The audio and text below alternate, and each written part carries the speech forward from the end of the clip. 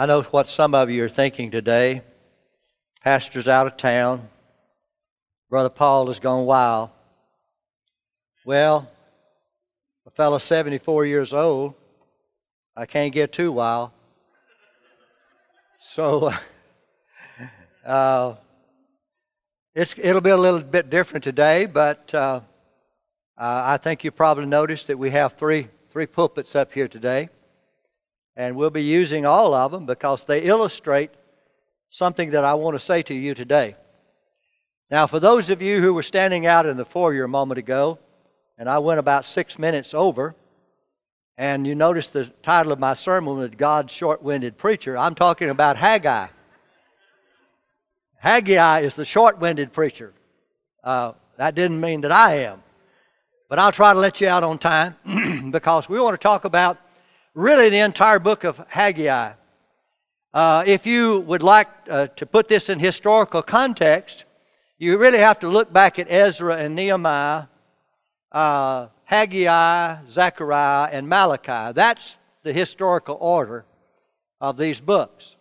Now I realize that Ezra and Nehemiah is way over about the middle of the Old Testament, part of the Old Testament, and that these last three books are right here at the end of the Old Testament. But historically, that's where they belong. And if you want to set that in historical context, you have to actually look over in the book of Ezra. In the book of Ezra, we're introduced to Haggai and Zechariah. And that's in the 5th chapter of the book of Ezra. But I want to talk to you today about discouragement. Because I believe today that the number one problem in the church is discouragement. Unfortunately, we let things get in our way and we become discouraged just like the Israelites did in the day in which Haggai was called to prophesy over them. I believe it's that discouragement is rampant among the pastors.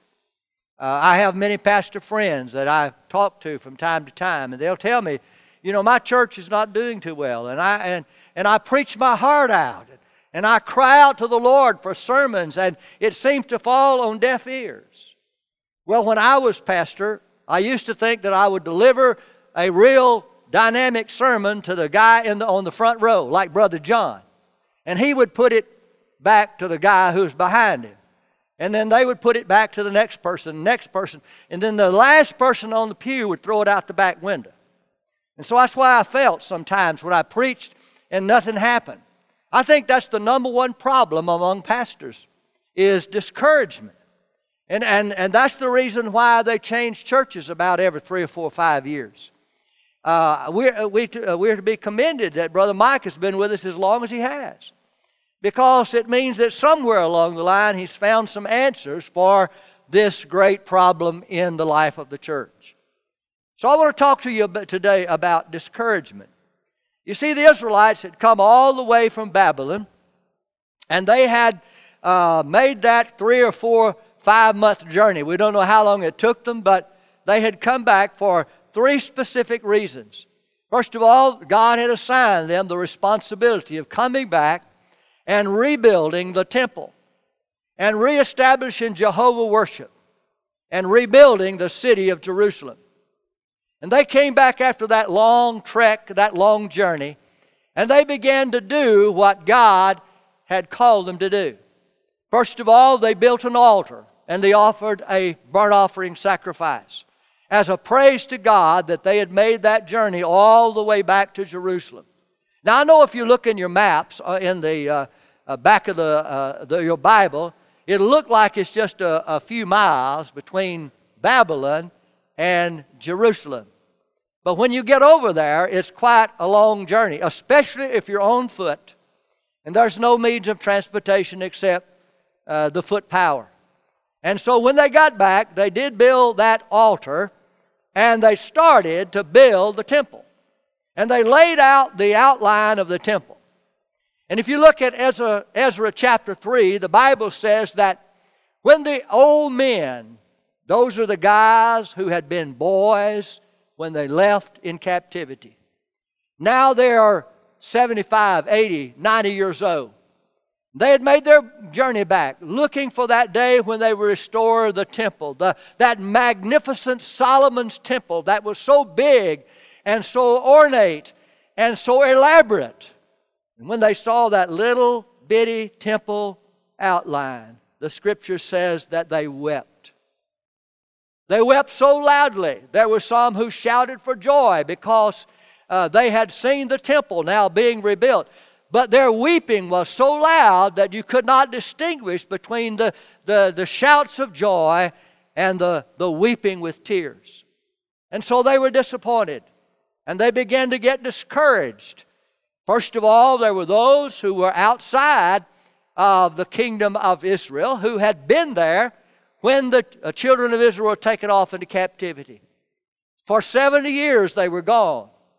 And they had intermarried with their captors. And according to what the people who came back believed, they were not candidates to help rebuild the temple. And so they said, no, you cannot help rebuild the temple. When I thought about that, I thought about, that's very harsh. Here are people who want to help build the things of God, and the people of God says, no, you cannot do that. And then I remembered something.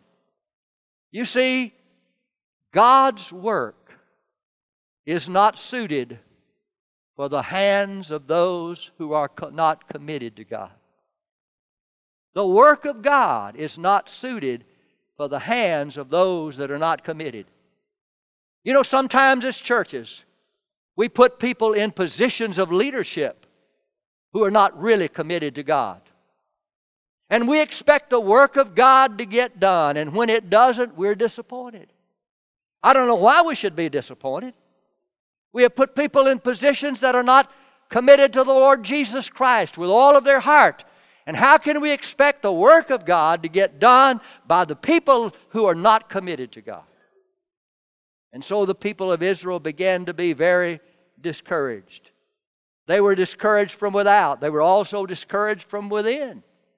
Because the people that were trying to build that temple began to realize that they were not capable. They did not have the means whereby to build a replica of the Solomon's temple. And so they began to grumble and gripe among themselves. And then God brought a man on the scene by the name of Haggai. And I know that I am envious of Haggai. I really am. I'm almost to the point of committing the sin of envy. Because here's a guy that preached 4 sermons over a period of 4 months. And it changed the destiny of a nation. Wouldn't you like to do that? I don't know about you, but I'd like to be the preacher that preached 4 simple sermons that changed the destiny of a nation. That's what Haggai did. I want us to look at those 4 sermons today. Now you're saying, okay, Brother Mike's out of town. He's going to preach 4 sermons. Oh well, let's see if we can get it done. First of all, look at chapter 1. The book of Haggai, chapter 1, he said, and beginning in the 3rd verse, look for these phrases. And the word of the Lord by Haggai the prophet, saying. That's the key.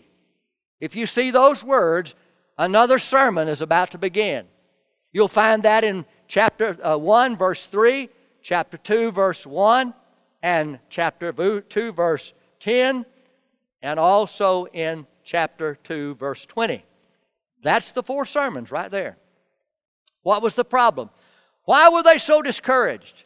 You might ask yourself that question. I don't know what they had to be discouraged about. They had come back to the promised land.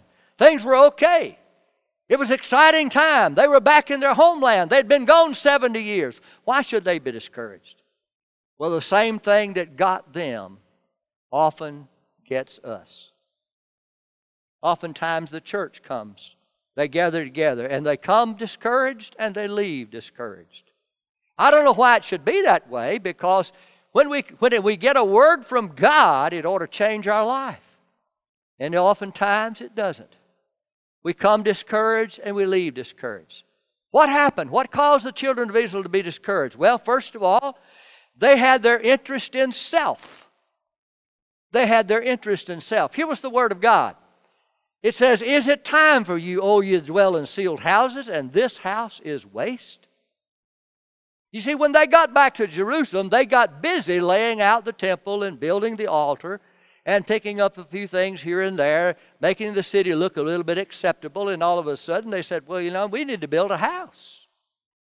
We're going to be here a long time. Heard about the fellow who went to Home Depot. And he said, I want some 2x4s. Except he said, I want some 4x2s. And so the guy said, well, how long do you want them? He said, I want them for a long time. I'm going to build a house. So here they are. They said, we got to build a house. We're going to be here for a long time. So they said, while we're building a house, let's build a beautiful house. And they spent all their time building their own houses, while the temple of God lay waste for 16 years. They had gotten so busy with self, they neglected the work of God.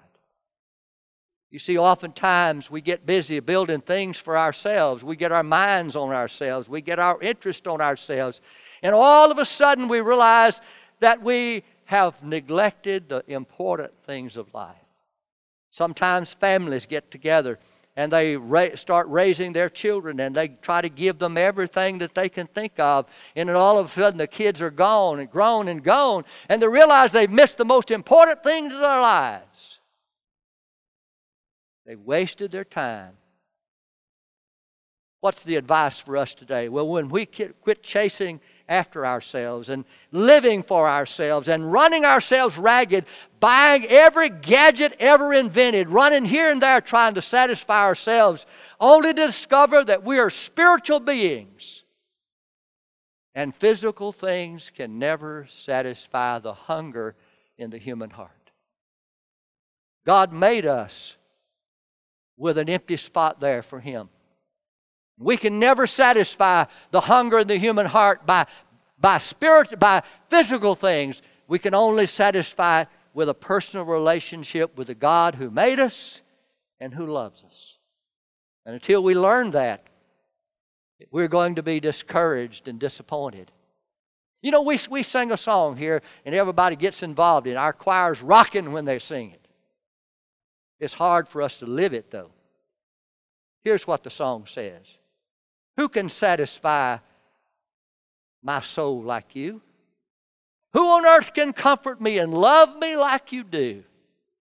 Who could ever be more faithful and true? And I will trust in you. And I will trust in you, my God.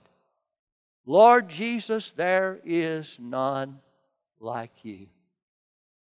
Oh, we like that song, don't we? But do we live it? Do we really live it? Is our life focused on Him and our relationship with Him? Or is it just words that we say? The best thing we can do for our families, financially and spiritually, is to be faithful with the Lord, to the Lord for what He's blessed us with. Some time ago I heard about a church in Texas who made an appeal for a free will offering. And the pastor got up and he said, look, folks, we don't need the money. Our church is financially well off, but you need to give it. And I'm challenging you to give. And he called out almost an ungodly amount. Well, to his surprise, the church responded. And they gave a lot of money, extra money. Well, they didn't need the money, but all of a sudden they began to realize that there were a lot of folks in need inside the family and outside the family. And they took that money and began to meet the needs of those that had special needs in their life. One man testified, he said, the greatest day of my life was when a young man came down who was about to drop out of college because of the lack of funds. And our church gave him a scholarship. And he went leaping and praising God because God had met his need. That church didn't need the money, they thought. They had enough money to pay their bills, but they didn't have enough money to meet needs. Dear friends, the greatest thing we can ever do with what God has blessed us with is to give so that God can meet needs. That's where we are today. If we get discouraged, we need to realize that God's wanting to meet needs. Listen to what Malachi, the last of these three in the book, said. Bring ye all the tithes of the storehouse, that there might be meat in my house, that we might pay the bills, meet the budget. And see if I'll not open up to you the windows of heaven and pour out a blessing upon you that you will not be able to receive. Do you believe that? You see, if we believe that, we'd be more faithful to God with our tithes and offerings. As I said to you a moment ago, Haggai first made his appearance in Ezra chapter 5. But in Ezra chapter 3, the old men saw that little puny temple that had been laid out. And the scripture says they wept in horror because that little temple was nothing like Solomon's temple. That's where he began his second sermon. And his second sermon was about size. You see, they got their eyes on size. My church is bigger than your church. Let me remind you of a little truth that you need to write down. It's not how big your building is, but it's how big the God that lives in your building is. It don't make any difference what size your church is. It's just how big the God is that lives there, that works there, that ministers there. Sometimes we get our eyes on the big things and we let the little things go to waste. Do you know that there are 206 bones in the skeleton of the average person? Give or take 2 or 3. The largest bone in your body is the femur. It measures about 18 or 19 inches in the average adult male. If that femur is broken, you will know it. Because your femur is that bone that enables you to stand up on your feet and walk. But do you know there's another bone in your body that if you had to have a look at it, you'd probably want to take a microscope or at least a magnifying glass, because it's called the stirrup bone. It's located inside the ear, next to the eardrum. It's that little bone that vibrates. It enables you to hear when someone speaks. In my last church, before I went off to Florida, I pastored a church that had a deaf ministry. We had about 40 people sit over there where Brother John and Miss Paula and those are sitting right now. One morning I was preaching and my interpreter was interpreting every word I was saying, and I was getting excited about what I was saying, and I said some big words.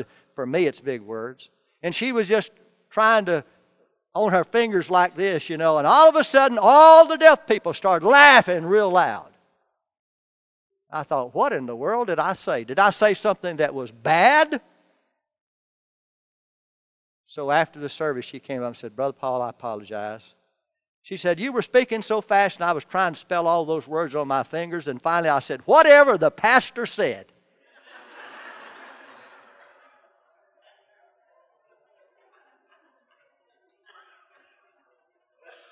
So they got a good laugh because their stirrup bone was not working.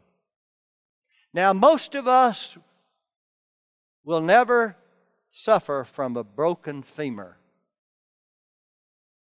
But if we live long enough, almost all of us will suffer from a damaged or non-functioning stirrup bone. because that's what fuels the hearing aid ministry.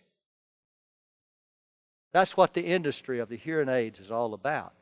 It's to try to override and supersede, and sometimes even implants has to be placed in our ears because we put our eyes on the big stuff and we miss the most important thing. You see, the sermon here is that the act is far more important than the amount. The fact that they were building a temple was more important than how big it was. A little poem I ran across several years ago. Shamgar had an ox goad. David had a sling. Samson had a jawbone, and Rahab had a string. Mary had some ointment, and Aaron had a rod. Dorcas had a needle, but all were used for God. So Haggai's sermon is, don't worry about the size. Just do what God tells you to do. No matter how great or how small, and He'll bless it. Then he had a third sermon. That sermon comes out of the 10th verse of the 2nd chapter. You see, they ran into a problem. And so he gave the priest a riddle. The riddle is found in verses 12 and 13. Now, we know in the kosher law business that if a sacrifice is going to be offered to God, that it must be kept clean. So he said to the priest, if an offering is to be offered to God and you put it in your clothes and it touched something unclean, is the offering unclean? Of course, the priest said yes. And if you take a food offering and it touches something, is it unclean? Yes. If it touches a dead body, is it unclean? Yes. You see, that was all very common knowledge. And then he comes to the punchline. He says, then answered Haggai, verse 14, so it is this people, so it is this nation before me, saith the Lord, and so is every work of their hands, that they which offer this is unclean.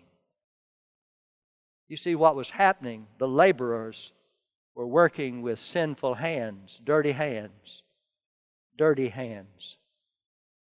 Dirty hands, germs are deadly in the world in which we live. That's why in every bathroom you'll see a sign that says all employees must wash their hands before they leave this room. How much more is important for the hands of the workman of God to be clean?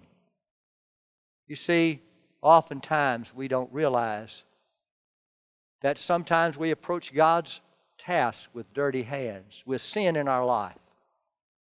We need to be clean. That's what he was saying to the priest. He's saying that when it becomes contaminated, it must be clean. It must be made clean. It must stay clean. We're trying to serve God with dirty hands and dirty hearts, and God will not accept it. You see, we need cleaning. God's made provisions for that, if we'd only listen. 1 John 1:9 says, if we confess our sins, He is faithful and just to forgive us our sins and to cleanse us from all unrighteousness. You see, confession is not only good for the soul. I did that in the first service. I didn't want to disappoint you, so I did it in the second service.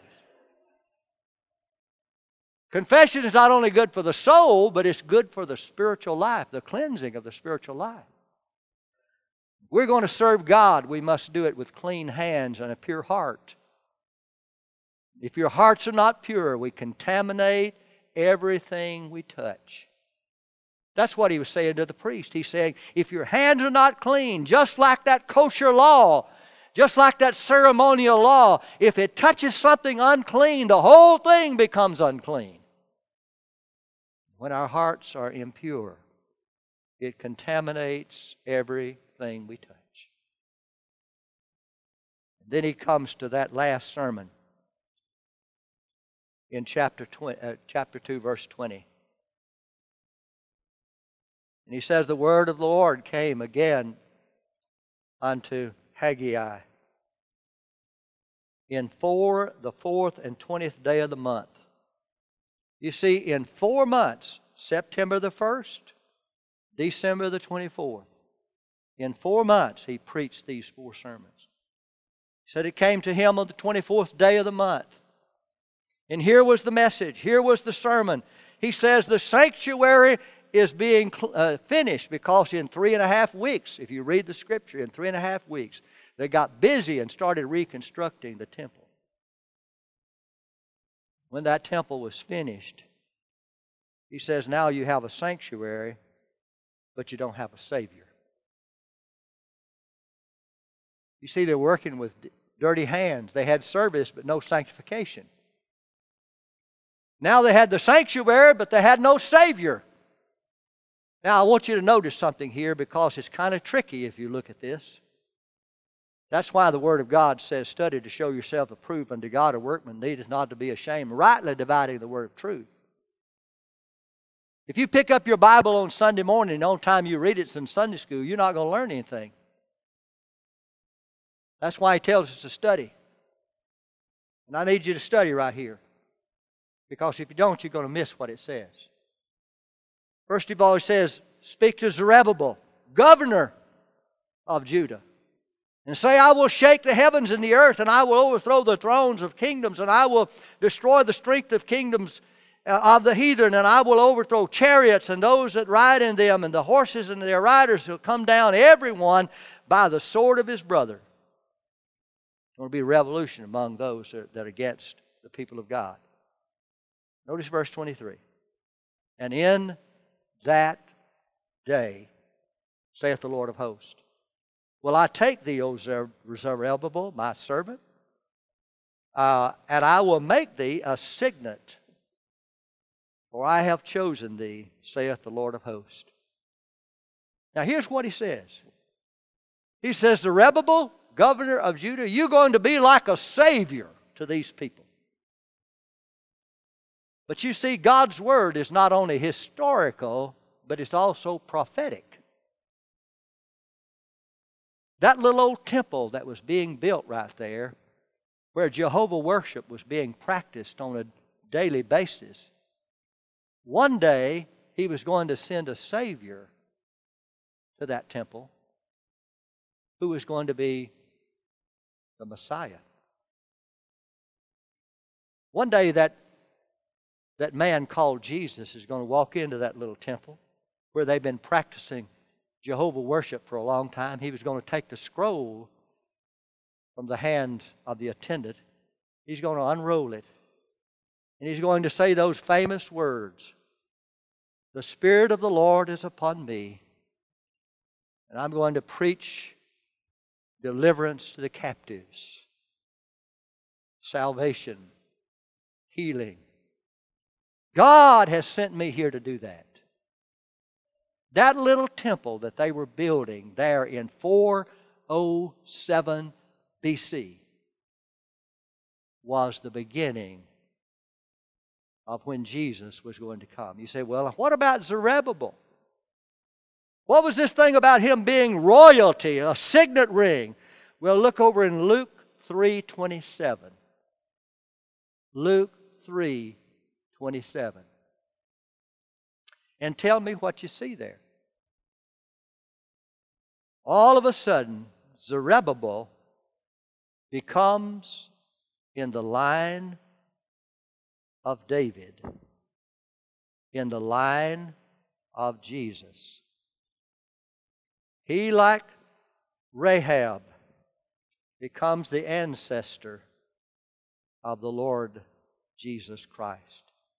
Verse 27 says, which is the son of Joanna, which is the son of Resh, the son of Zerubbabel, which was the son of Shealtiel, which was the son of Neher.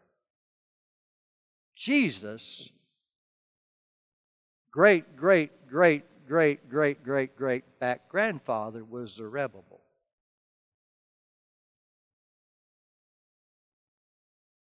You see, God didn't lie. He told us exactly what was going on. He said, Zerubbabel, I'm going to make you royalty. Royalty was a signet ring that when it was pressed into wax gave great authority. He says, Zerubbabel, I'm going to make you a signet ring. In that day, one day, I'm going to send a great deliverer, a Savior, and you're going to be the one through whose line it comes.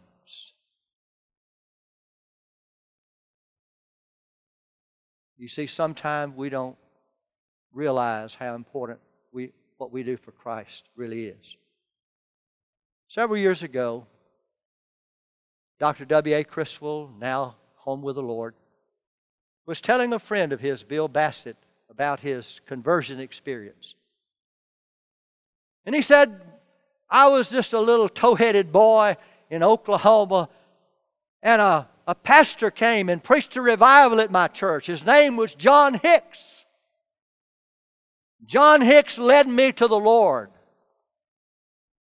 Here is W.A. Criswell, pastor of First Baptist Church, Dallas, 26,000 members, who had sent out hundreds of missionaries, whose thousands and thousands of people had been saved in his church, was won to the Lord by John Hicks in a summer revival in a small town in Oklahoma. Bill Bassett said, oh, isn't that ironic? I know John Hicks. I knew John Hicks. I went to visit John Hicks a few days before he died.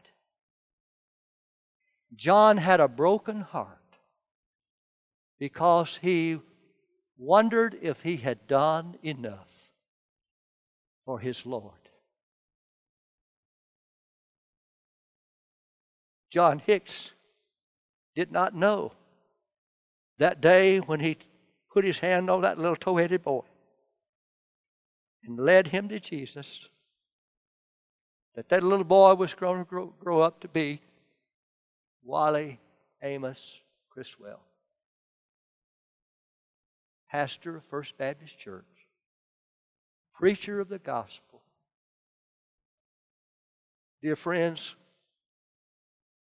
when you're working in that preschool and children's department, or in that young adult department, and you're touching lives, and you're ministering to people, and you're sharing the gospel with them, you may not know who they're going to grow up to be. They might be the pastor of this church one day. God may be using them on a mission field somewhere. So, dear friend, don't be discouraged. Whatever you do, do it with all of your might unto the Lord. God will keep the score. Problem is, we're trying to keep score. And you have never been intended to keep score. You don't know what's going on anyhow. You see, God stands over our ministry and He sees everything that not only is happening, but what's going to happen. The greatest problem in the churches today is discouragement. And we don't have a reason in the world to be discouraged. Maybe the reason we've got our mind on self. We're trying to figure out who's bigger than the other. Size. We've got a lot of service, very little sanctification. When we come into the sanctuary, there's no Savior. Dear friend, be encouraged. God is at work. He's going to work things out. In fact, He promises. He promises that all things will work together for good to them that love God and those who are the called according to His purpose. That's His promise. Paul reiterated that. We have no reason in the world to be discouraged. Lift up your heads, because God's still on His throne. And He's still working. He's not through with us yet. There are some of you here in this congregation today, some of you don't know anything about a personal relationship with Jesus. I'm not judging you. That's not my intention at all. But I see the way we live sometimes. And I know the way we live sometimes does not demonstrate that we know Christ as Lord and Savior. Several years ago, I had the privilege of baptizing one of my deacons for 25 years who got saved. Brother John, that's the best ones. Saved deacons are the best in the bunch. You see, you have to have a personal relationship with Jesus. Some of you here floundering around, you come in discouraged, you leave discouraged, you hadn't found your place. Well, what are you looking for a place? If you're looking for a place, God's got a place for you. It may be here or it may be somewhere else. You need to find it. When you're where God puts you, doing what God wants you to do whenever He wants you to do it, you're the happiest person in the world. When you're not doing what God wants you to do, you're miserable. Let me encourage you today. Get your mind off of self. Get your mind off of size. Get your mind on being sanctified, set apart for God. And look to the Savior. He's ready to help you.